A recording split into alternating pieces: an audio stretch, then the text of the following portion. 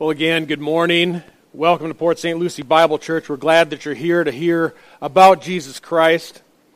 Last week, we commemorated Christ's triumphal entry on Palm Sunday. We discovered that there were people there with a variety of opinions about Jesus, about his identity. Some of those who were in Jerusalem, the religious leaders, they viewed Jesus as a threat, we found out. And because large crowds had been following Jesus as he miraculously healed every kind of disease and sickness, they observed that his teaching was unlike any other they had ever heard. That's amazing. Unlike any other. Now, if we go somewhere today and we go to a church and it's unlike any other thing we've ever heard before, maybe we need to worry and run for the exit, right? But this was the Son of God. He was teaching things they had not heard. Why? Because the religious sects of the Pharisees and the Sadducees had eventually discarded Scripture. Jesus brought them back to Scripture. He was always quoting Scripture, while the religious elite were quoting all kinds of fanciful things that had been made up over the centuries. Jesus brought them back to the truth. And even in Jesus' hometown, we are told in the Gospel of Matthew that he began teaching them in their synagogue so that they were astonished. And they said, "Where did this man get this wisdom and these miraculous powers?" And that happened everywhere that he went. Christ's ability to teach and to preach, it pitted him against the religious leaders of his day. It's because people that saw Jesus compared his teaching to theirs. It didn't make him look so good. After his Sermon on the Mount in Matthew 7, we're told, the crowds were amazed at Jesus' teaching, for he was teaching them as one having authority, not as their own scribes. So the people, they loved what they saw and heard with Jesus. So as he rode that donkey colt into Jerusalem on that first Palm Sunday, the week that was leading up to his crucifixion, the Jewish leaders feared. They feared there might be some sort of religious insurrection. And the very next day, that would be Monday of that week, Jesus' first official act during the Passover was to go and purge the temple. He purged it of the traders who'd gathered to profit by the selling of religious merchandise. They were there during the feast of the Passover to make money at the temple. And they had made God's temple into some type of religious flea market. But Jesus rebuked them. He said, "It is written, my house shall be called a house of prayer, but you are making it a robber's den." And the blind and the lame came to Jesus in the temple, and he healed them. So Jesus had done a really marvelous thing by standing up against the religious leaders, cleansing the temple and its courtyard. He got rid of the opportunistic panhandlers who had moved in. And the people rejoiced at this, because now they're able to come to God's temple for what it had been built and designed for prayer, for worship.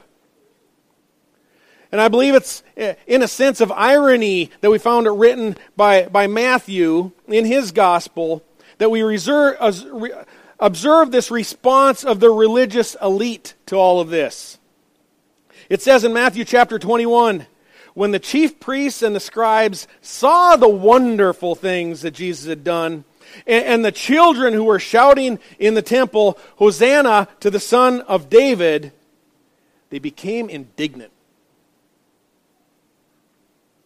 The record of the same event in the Gospel of Luke tells us that Jesus was teaching daily in the temple, but the chief priests and the scribes and the leading men among the people were trying to destroy him. They could not find anything that they might do, it says, for all the people were hanging on every word that Jesus said. What Jesus was doing was good. They were wonderful. Reforming the temple, it was the right thing to do. Why didn't other religious leaders that were there just join in on them? Yeah, it needs reforming. What's broken? Let's fix it. Why didn't they join in? Pastor Weiler shared last week why they didn't join in. He was very subtle and coy. They were children of the devil. They stood against Christ. They stood against God. They had indoctrinated this faulty view of God. Some of them, priests that were of a sect called the Sadducees, didn't even believe in a resurrection after death. It's a very big problem, as we can see from 1 Corinthians 15 that we read early during the scripture reading. If you don't believe in the physical death and the physical resurrection of Christ, and eventually that of yourself, your faith is futile. You believed in vain. The only way we're going to escape that is if Christ has returned before we die. But every one of us is going to die, and every one of us is going to be raised, and we're going to stand before God. Why is this so important? The resurrection, believing in Christ's resurrection. Why is it so essential? You know, it's not essential so that our kids can go to the park and have a wonderful Easter egg hunt. As fun as that is, we went there yesterday. Got to share a bunch of tracts with folks and invitations to church. That's fun stuff. But that's not what the resurrection is about. The resurrection of a completely dead body, it's miraculous. It is outside of science. It is unexplainable. That first Sunday following his crucifixion, Christ's body, and that of many Old Testament believers, rose out of the grave. In Matthew 27, verse 50, as Christ is dying on the cross, it tells us that Jesus cried out again with a loud voice and yielded up his spirit. And behold, the veil of the temple was torn in two from top till bottom, and the earth shook and the rock split, and the tombs were opened. And many bodies of the saints who had fallen asleep, that is, died, were raised. And coming out of the tombs after his resurrection, they entered the holy city and appeared to many. Many after the resurrection. So Jesus, he wasn't alone. One reason you and I must believe literally in the bodily resurrection of Christ, it's not that it's only scientifically unexplainable. It's scientifically impossible. It's impossible. Christians must be willing to accept the impossible. And we accept it by faith. And once you and I get beyond this miracle, the miracle of the resurrection, once we can accept that God changed things, that he rose Jesus from the dead, this changes things. At that point, every other Bible in the miracle in the Bible becomes acceptable. We discover they're no longer just these Bible stories that we learned when we were little kids. They're historical facts. And if Christ's resurrection is factual, we can know that Christ's walking on water is factual. We can know that Noah's building of the ark is factual. And it suddenly becomes easy for us to understand why at mountaintops they find fossils of fish. Because at one point, the whole earth was covered with water in a great flood. It's factual. In fact, I remember when God was first drawing me to faith myself, I was listening to a Bible scholar by the name of Woodrow Kroll, who was on the radio. And he had this radio program, Back to the Bible. And he was teaching about how God had used Moses to part the Red Sea so that the Israelites could pass through to safety as they were departing from Egypt. And God used him, Moses, to part the Red Sea. And God granted me that faith, that ability to see. This is real. This is real. It's factual. If God can raise his son from the dead, God can do anything. Right? He's not restrained by time or matter or space or the laws of physics. Because God created time and matter and space and the laws of physics. Amen? It's factual. And when I was listening to that show, and a radio show, and I had learned this, I said, you know what? This changes things. This changes things. But many in Jerusalem, like the Sadducees, they didn't believe in any resurrection. Like the chief priests and the Pharisees who wanted to defend their religious turf, they didn't receive Jesus. They did not accept his words. They didn't believe that his miracles were from God. Contrast this to the attitudes of the crowds that welcomed him. Most of them really liked Jesus. In fact, they liked him so much, they started putting their coats on the road, and they started gathering palm leaves and laying them on the road as Jesus came into town. This is in fulfillment of a prophecy by the prophet Zechariah.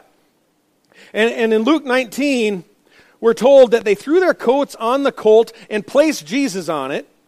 As he was going, they were spreading their coats on the road.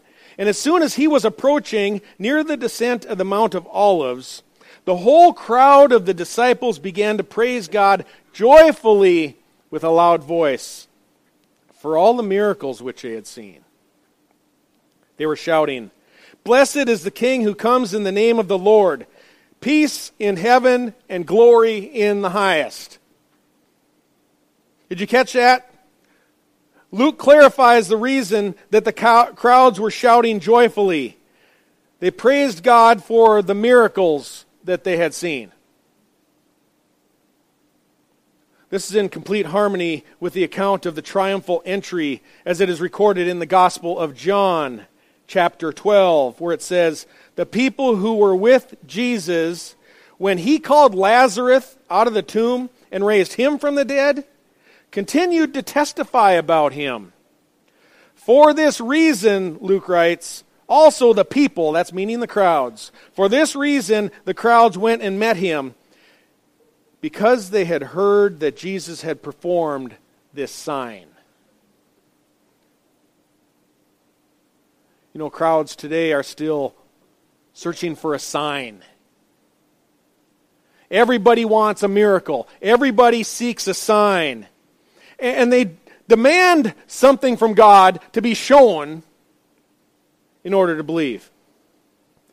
You know, across America, hordes of people flock to churches hoping to see some kind of miracle that Sunday. Something spectacular that'll help them keep on believing. They aren't a lot different than a character that we know of named Doubting Thomas. You remember him? He was an apostle. And after Christ's resurrection, he said to himself, "Unless I put my hand in his side, I will not believe." That's how people behave today. And then the resurrected Christ did come to Thomas. We find this in John chapter 20. And Jesus said to him, "Thomas, right here. Right here." And you know what Thomas did? The scripture says that he dropped to his knees. And he said, "My Lord and my God." Jesus replied to him, "You believe because of what you have seen?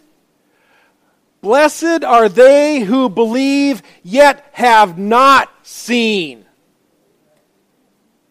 Extra blessed are the ones who've not seen anything miraculous, because it's by faith.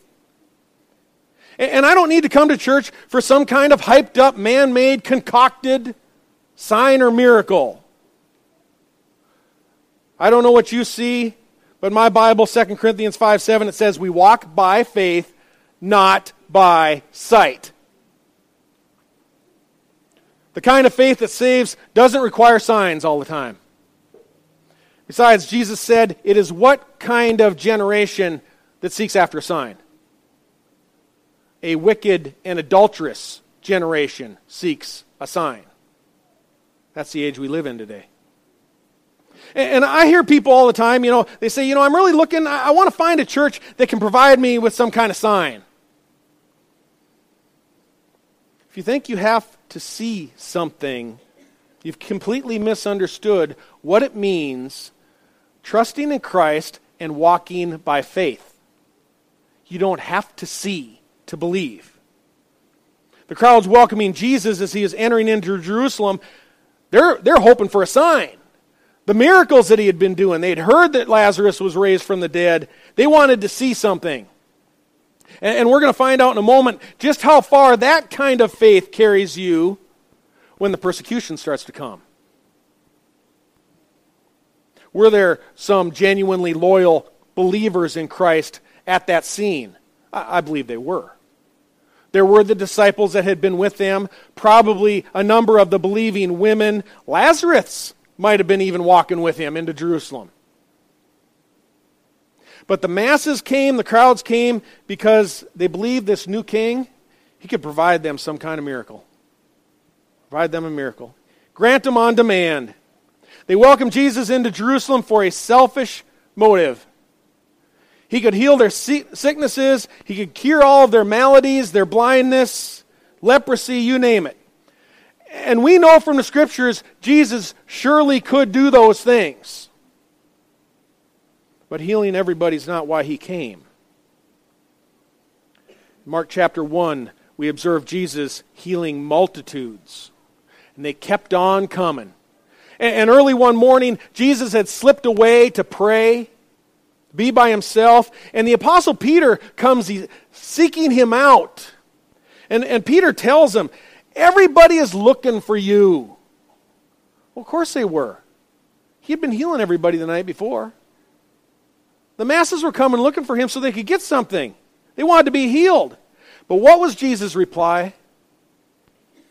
Let us go somewhere else to the towns nearby, Jesus said, so that I may preach there also, for that is what I came for. Jesus came for preaching the kingdom. He didn't come to heal everybody. He didn't heal everybody. It's absolutely astonishing how crowds will flock to Jesus to have their situation fixed. But they don't generally want to hear preaching or in any way acknowledge their sins. They don't want to repent or turn from sin.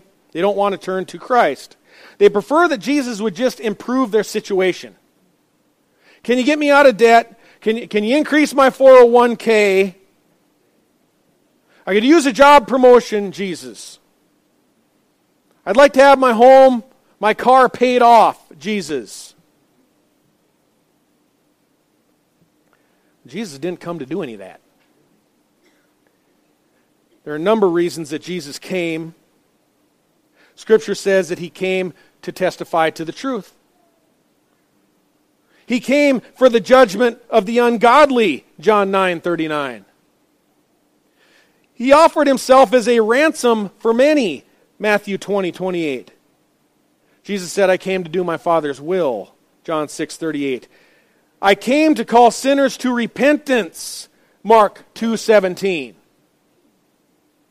And the Apostle Paul provides this summary statement in 1 Timothy 1:15 as the main reason that Christ came. Right here, you ready? It is a trustworthy statement deserving full acceptance that Christ Jesus came into the world to save sinners.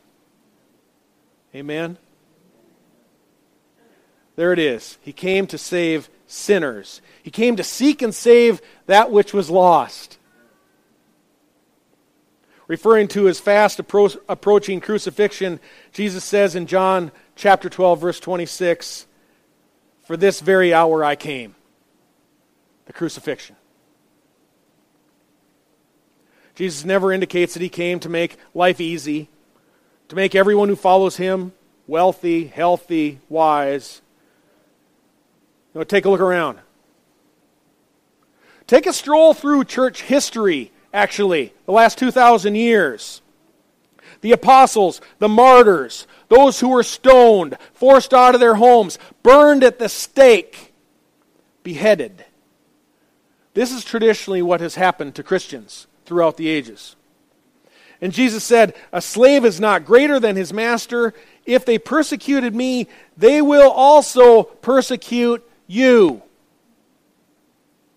Then Paul assured a young pastor named Timothy in Ephesus, he said, indeed, all who desire to live godly in Christ Jesus will be persecuted. Persecution is what Jesus promised. And it's what's been experienced by Christ's followers throughout history, over 20 centuries. Christians haven't, Bible-believing Christians have not broadly experienced health and wealth and prosperity. The crowd's view of the Messiah when he came in and rode on that donkey, it was warped. And they thought that Jesus was going to establish his throne and his power, and they were each anticipating that they were going to be on the in crowd. They were going to get what they were needed. They're going to be in the inside track, and they were wanting miracles. Most weren't seeking a solution to their sins. But later that week, Jesus was arrested.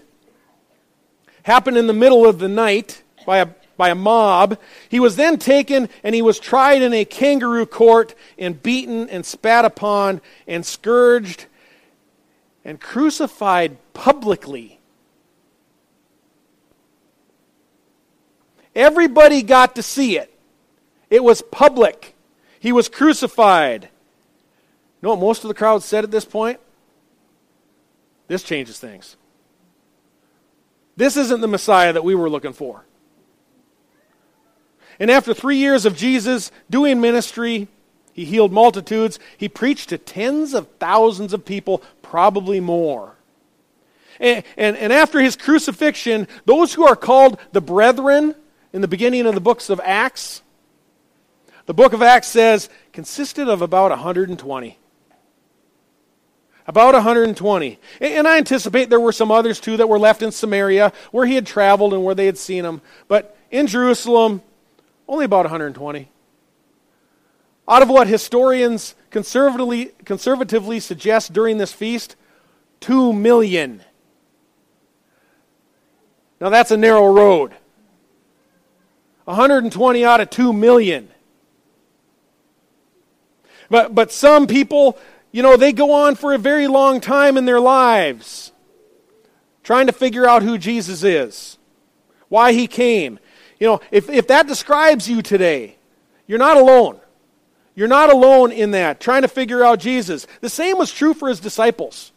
The 12 apostles, they had believed some things about Christ, but not everything about Christ. They had an incomplete picture of who he was. And as Jesus was gathering the disciples to himself, he divulges then the differing opinions about him in Matthew chapter 16.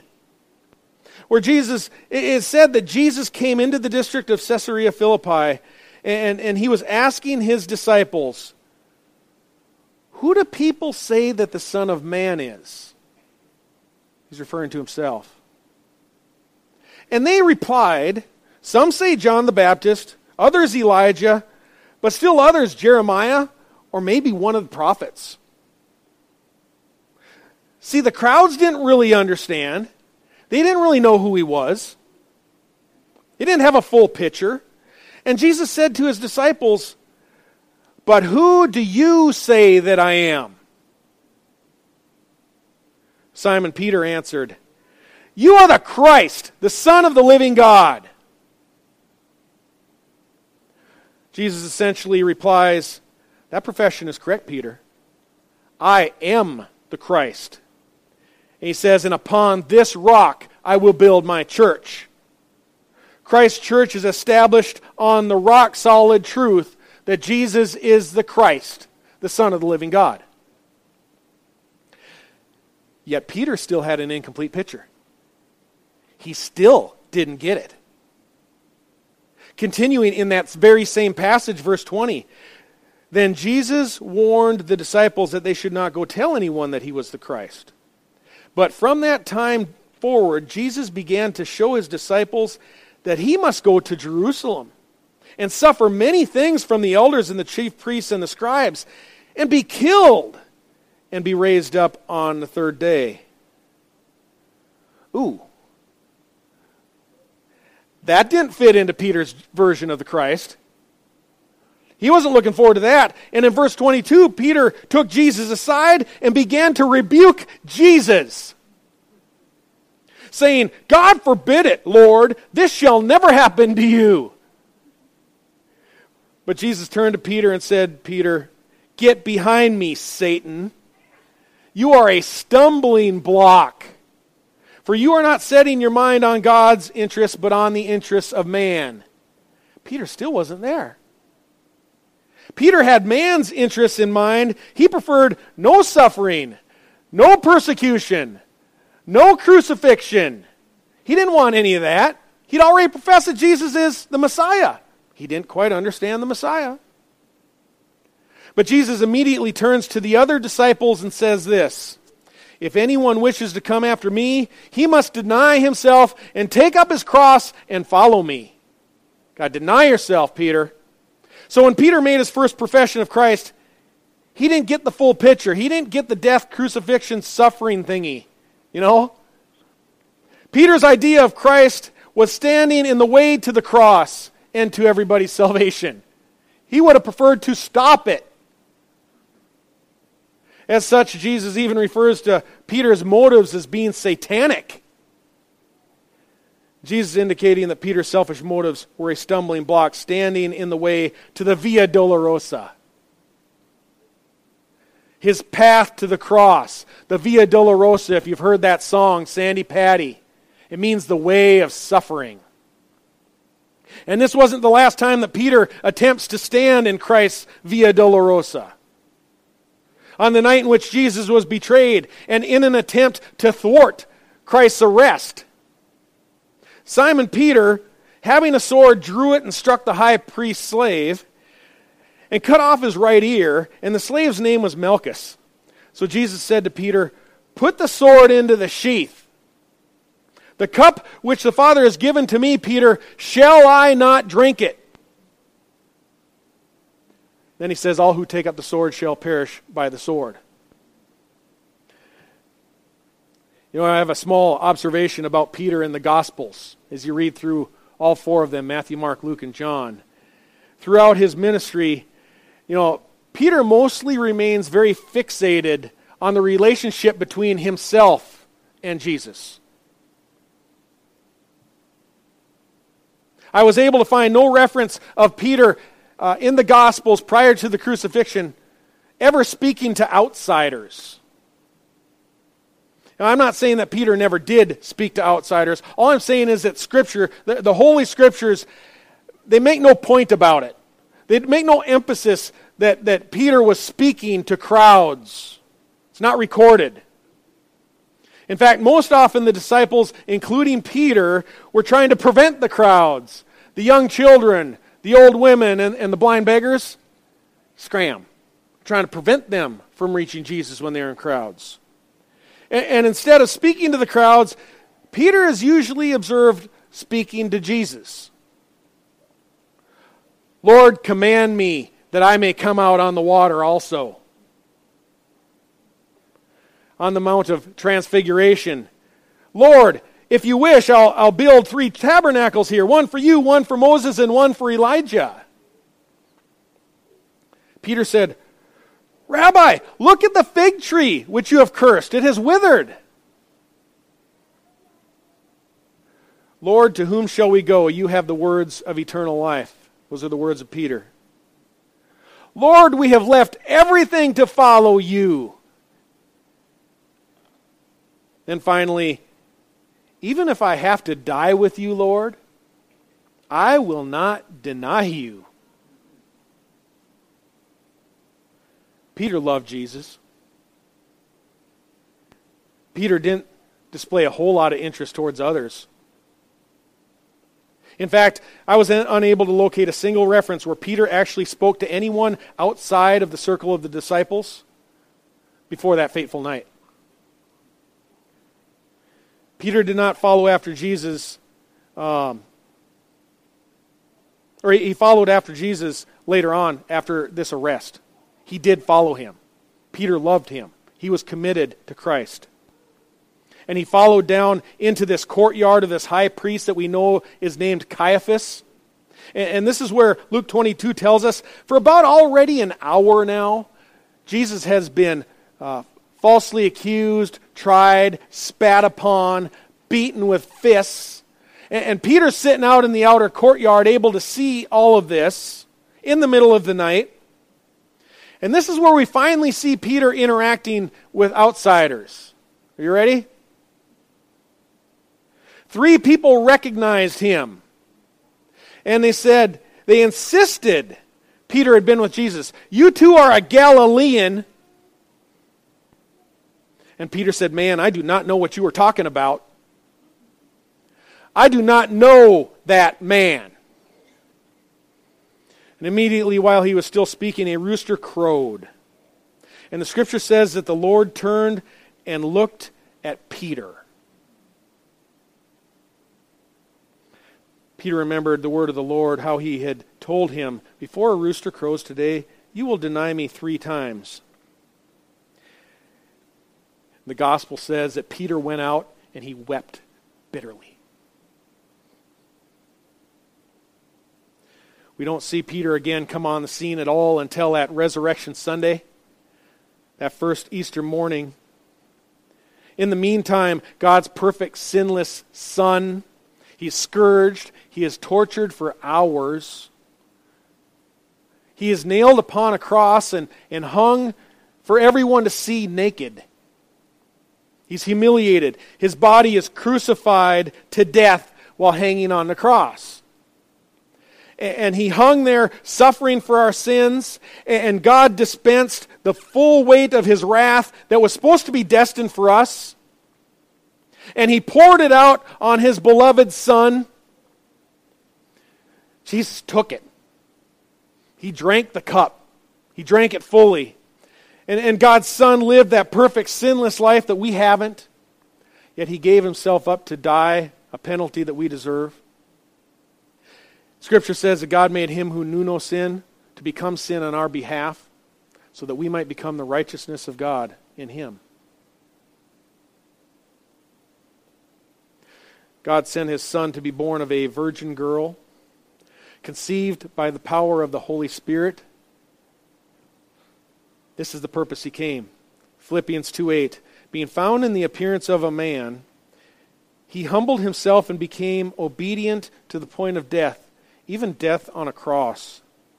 For this reason also God highly exalted him and bestowed on him the name which is above every name, so that at the name of Jesus every knee will bow and every tongue will confess that Jesus Christ is Lord, to the glory of God the Father. That's why he came. And his lifeless body was laid in the tomb. On the 3rd day he rose again. He was seen by hundreds of people. Hundreds. 500 at one time, we're told, in one location. He died for the sins of all who will believe. The grave could not hold him. We sang the song, Up from the Ground He Rose. Victory. And you know, Peter had thought previously it was over. He did. He thought it was done. He thought the mission had failed. He didn't realize that the mission had just begun. And on that first Sunday, the women, we learned earlier, called the men to the tomb, called Peter to the tomb. And John 20 verse 6 tells us, and so Simon Peter came and entered the tomb, and he saw the linen wrappings lying there, and the face cloth which had been on Jesus' head, not lying with the linen wrappings, but it was rolled up in a place by itself. So the other disciple who had first come to the tomb then also went in with Peter, and he saw and he believed. For as yet it says, they had not understood the Scripture, up to that point, that he must rise again from the dead. They still had not, until that point, understood the Scripture. The Gospel of Luke says that, Peter, he went on his way home. We're told he was marveling at what had happened. He was rejoicing in what he had found, an empty tomb. And you know what I think Peter said to himself? Well, this changes things. This changes things. And Peter finally got it. The Holy Spirit empowered the church on that first day of Pentecost. That was 50 days later. And Peter stood up, and now he preached to the crowds. Now he takes the message forth about Christ. And he said that God had crucified his Son according to the predetermined plan and foreknowledge of God. They were pierced to the heart, the Scripture says. They knew that they were responsible for driving the nails, just as you and I were responsible for driving the nails and scourging his back. We're all responsible. And the crowds that Peter spoke to on that day were convicted of their sins. And they said to Peter and the rest of the apostles, said, "Brethren, what shall we do?" Very clear, Peter said to them, "Repent, and each of you be baptized in the name of the Lord Jesus Christ for the forgiveness of your sins. And you will receive the gift of the Holy Spirit. For the promise is for you and your children and for all who are far off." That's us today. Good news. "As many as the Lord God will call to himself," it says. And the Scripture says, with many other words, Peter solemnly testified and kept on exhorting them, saying, "Be saved from this perverse generation." Is that a message for today? So then, those who had received his word were baptized, and on that day there were added about 3,000 souls. Peter's first day of preaching. It's pretty good. Be saved. Have you done that? Have you understood that, like Peter, that Jesus had to suffer and die for your sins? Do your sins bother you at all? They should. We have a holy God. Do they grieve you? Do you lament? Are you, as the Scripture said, pierced to the heart? The Apostle Peter says, "Be saved from this perverse generation." And we find this word repentance. You might wonder what that word means. It gets tossed around a lot, repent. In Acts chapter 8, Peter told a man named Simon the sorcerer, not such a good guy. He wanted to pay to get control of the Holy Spirit, wanted to buy it. But nonetheless, Peter told him, "Repent of this wickedness of yours. Turn from it." And in Revelation chapter 2, to the church we know of as Thyatira, John the apostle writes about a woman named Jezebel who did not want to repent of her immorality, didn't want to turn from it. So repent in one sense means to turn away from sin, but it's not the full meaning. Repent also means to turn to God, to turn to Christ. The Greek word essentially means to change one's mind. You change your mind about sin, you turn away from it. You change your mind about Jesus Christ, you turn to Him. It's like two sides of the same coin. Repentance. And Scripture tells us that there's no forgiveness of sins apart from repentance. From this change of heart, this change of mind. You must know what your sin is. You must know that Christ had to die for it. There has to be a turning. And this whole idea that you can believe in Jesus that's passed around today and then just keep on living your life however you want to, that is a lie. A faith in Jesus that doesn't involve some kind of turning is a lie. To be saved, you must believe the truth about Christ. And as you place your trust in Him, Scripture tells us you will receive the gift of the Holy Spirit. The gift of the Holy Spirit. And the Holy Spirit will provide you with an increasing distaste for your sin. You won't have to go through this walk in Christ alone. The Holy Spirit is with you. Don't want you to misunderstand what we're talking about here. You don't have to completely clean up your life before you become a Christian.